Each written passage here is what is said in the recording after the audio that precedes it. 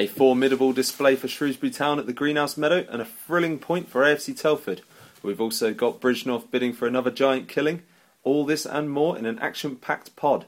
I'm Todd Nash. I'm here with James Garrison, our Shrewsbury Town reporter, and Matt Viney, our AFC Telford reporter. Let's start with Shrewsbury this week. And it was a bit of a bad start, wasn't it, with Scunthorpe beating them at home and breaking that record. Yeah, it wasn't good, Todd. It was a very un-Shrewsbury-like performance on Saturday. They really struggled to get any kind of intensity to their play. They fell a goal down inside 3 minutes with Leon Clark heading home across from his strike partner Carl Hawley and just didn't recover from there. Scunthorpe looked the better side throughout the afternoon. Shrewsbury created very, very few chances. And could well have conceded a couple more had it not been for a really strong display from goalkeeper Chris Wheel. So Graham Turner came out on record saying it was the worst performance for quite some time, and it's hard to disagree. It's hard to remember Shrewsbury being quite as flat as they were on Saturday, and it came out the blue because the first 5 games of the season, while they hadn't got the points that they perhaps warranted for their performances, the displays were very good. Yeah, and I think we can blame you slightly, can we? Yeah, last week, I was always going to mention it. You are. Last week we were saying, because obviously this was the one, this would have broken the record. They'd equalled it before, hadn't they? And this one would have pushed them one more over, and sadly they couldn't quite do it. No, yeah, they would have.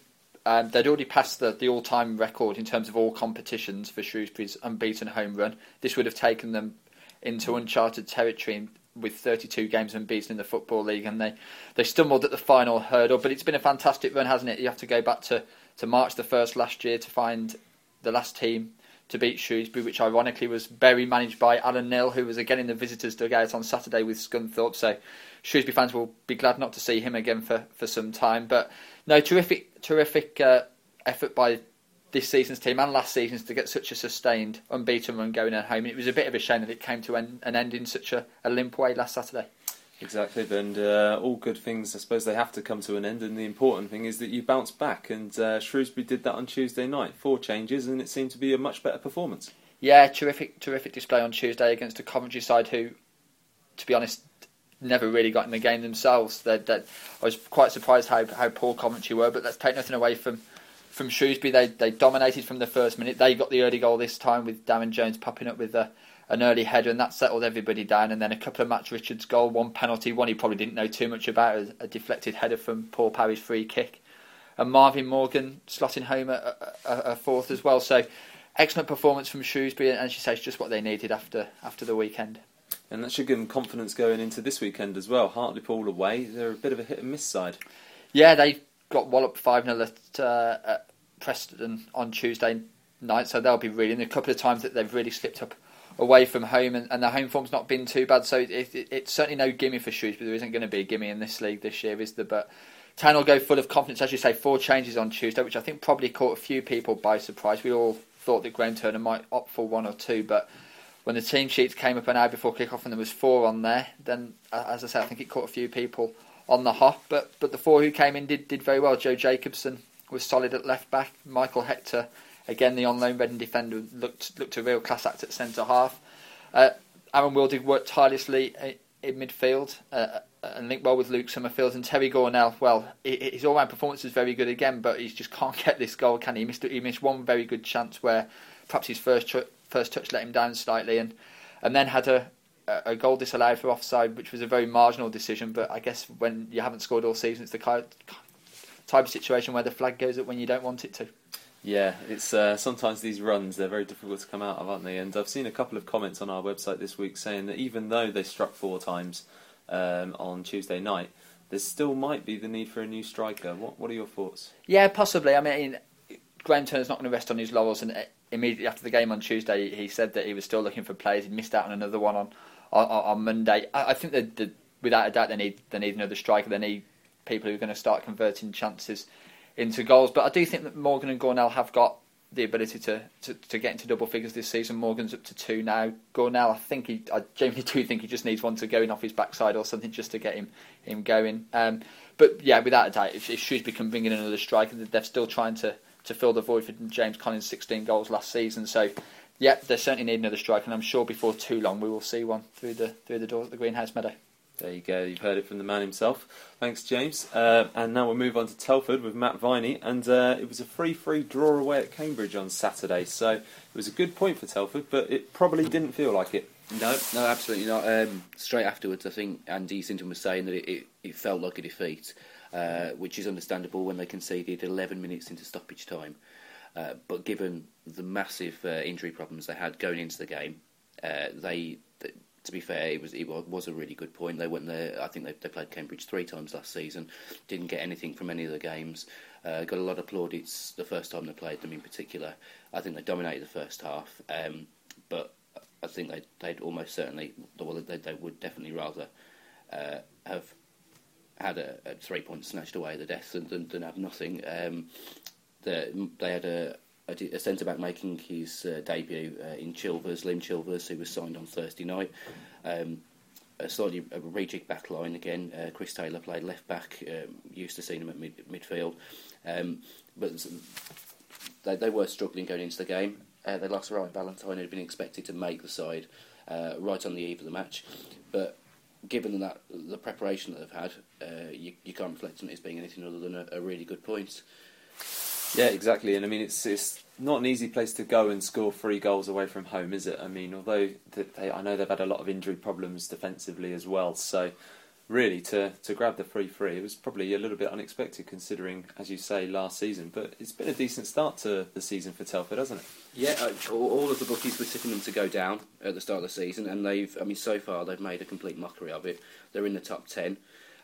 They'll be playing Mansfield on Saturday, one of the big favourites to go up, one of the big favourites for promotion, and I think there are only 2 points separating the two sides at the moment, which shows just how well they do. Mansfield have perhaps misfired a little bit, but they found their form now, and the fact that the Bucks are still in with a shout of arguably the playoff places at the end of this double header shows just how well they've started. Yeah, you mentioned this double-header, and it's a tough one, isn't it? Because they've got Mansfield, as you say, and then next week they've got Newport as well, who as we speak, are top of the league. So should be a tough week, and will they be happy to just get anything out of that? I think 2 points wouldn't be an awful return at all, given the standard of the teams they're playing. But they shouldn't have a lot of fear. Certainly Mansfield, while they have got 15 points on the board, they've lost 3 of the last 4 on their travels.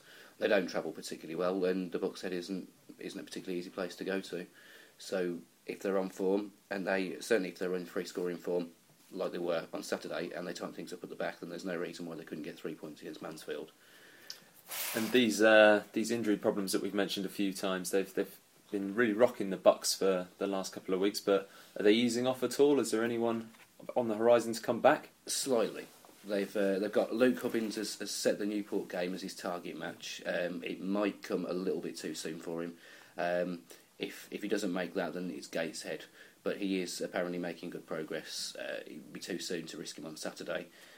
But a lot of Bucks fans will be looking forward to seeing him back in action, and he is imminently on the verge of returning to the first team. Chris Sharp's back training with the Bucks this week after a hernia operation. That doesn't necessarily mean that he's going to be fit to start. I think it'll probably take a couple of weeks to get back up to speed. Jake Reed is also making decent progress.